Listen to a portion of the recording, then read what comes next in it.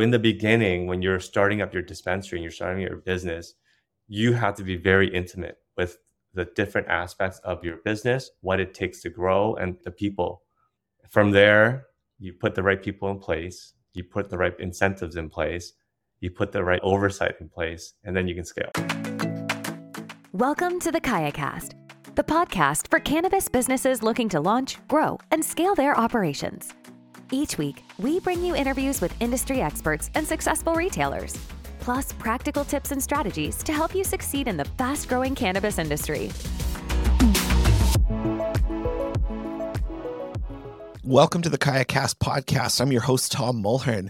And today I have a conversation with Tommy Truong, who's the CEO of KayaPush. And Tommy has been on our podcast before, sharing some of his insights from his conversations with business owners using our platform, KayaPush. But today we are talking about a thing that keeps coming up in all of his conversations of how do you scale your business? How do you scale your cannabis operation to make it, a multi-location, maybe even multi-state? And Tommy shares the secret to what it takes to really scale your business. And it's not what you think. It's not just money. It's not having the right tech stack. It's having the right people. And so I hope you enjoy this conversation between myself and Tommy Truong.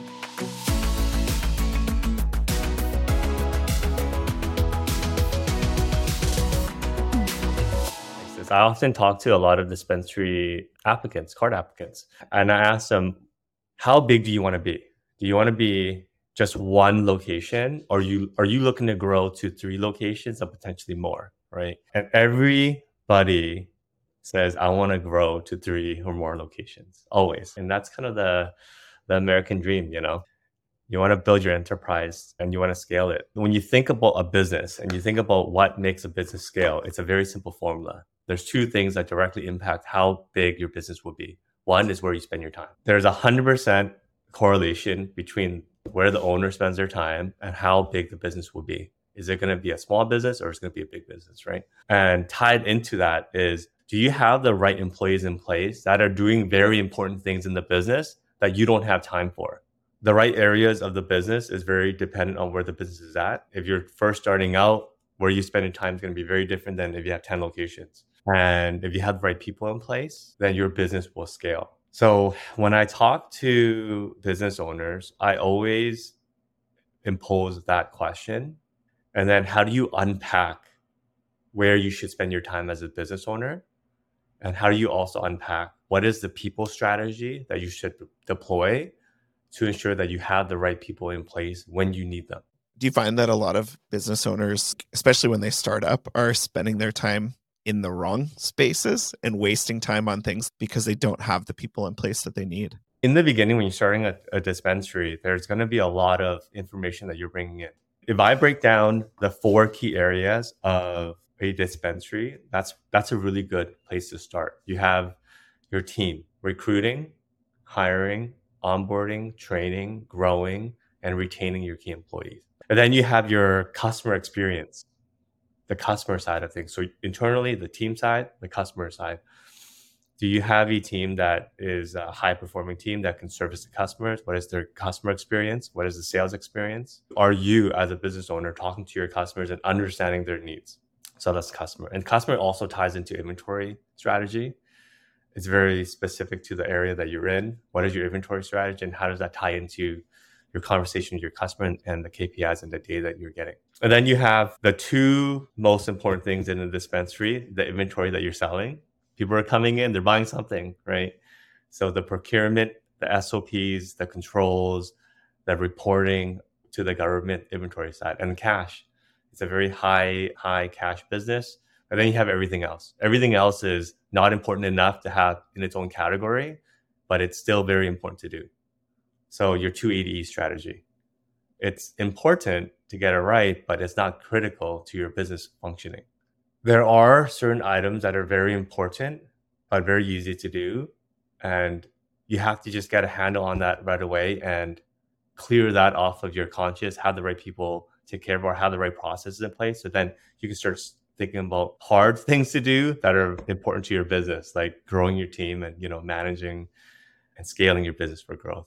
Are you finding, like, in your conversations with business owners that they're struggling to find those good people to fill those roles, like inventory and bud tenders and stuff? Or is there talent out there that they can bring on? A lot of businesses just need to take a step back and just think through about their employee profile, who it is that they're looking to fill in for a specific role. So let's talk about the bud tender role, for example. The profile that I see is the best for a bud tender is somebody that has an ambition in place to either, one, advance their career in this industry, two, want to step up and be a manager, or three, want a career in sales. Just somebody that has an idea of where they want to be in 5 years. Because somebody with that ambition, you can channel that ambition to take on more responsibilities in the business.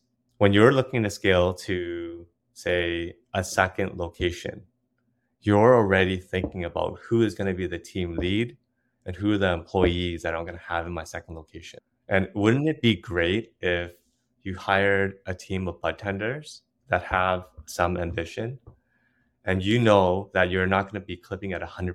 Let's say you hire a team of bud tenders. Over the course of 2 months, 3 months, you're going to see fairly quickly who are the exceptional team members on your team. Where owners should really spend their time now is job shadowing their team. It just takes a day, and listening into conversations on their best performing members and their least performing members. As a business owner, you should just have an understanding of why one person is really good at upselling, right? Or why one person has the best average basket size and why another person doesn't. And then from there, you give them more responsibility. Hey, I want you to train the team, right? Train the team and then get them involved in training the team. If you see that they're doing really well, then give them the title of team lead and then compensate them based on how well the team does.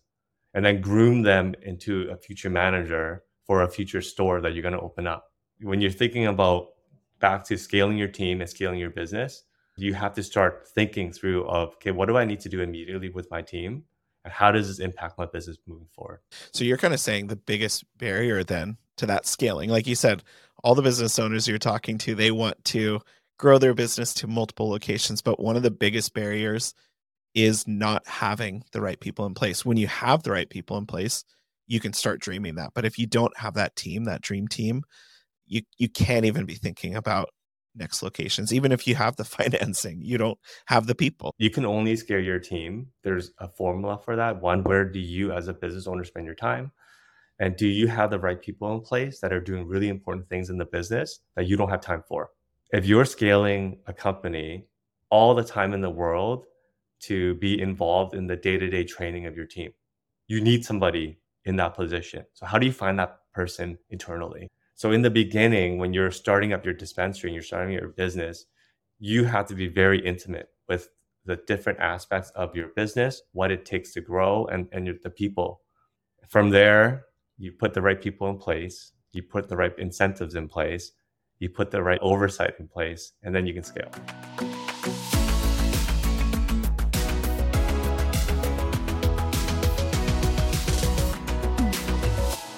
I think that in really any industry, including cannabis, having the right people in your team to be able to grow your business is so key. And you see that when you have the right people on your team, as a business owner, you can focus on the things that really matter, the things that you love doing. And so my encouragement to you as a cannabis business owner is to go and find those people who are going to help you grow.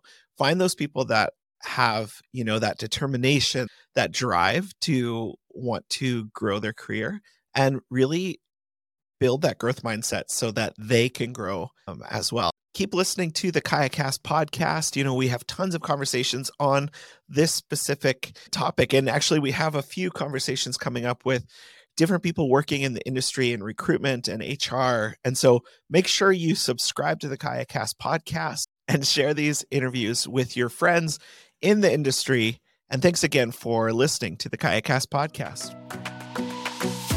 Thanks for listening to the KayaCast podcast. We hope you enjoyed the show.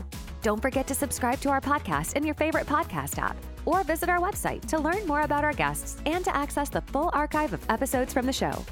Join us next time as we continue to explore the world of cannabis and help you grow, launch, and scale your business.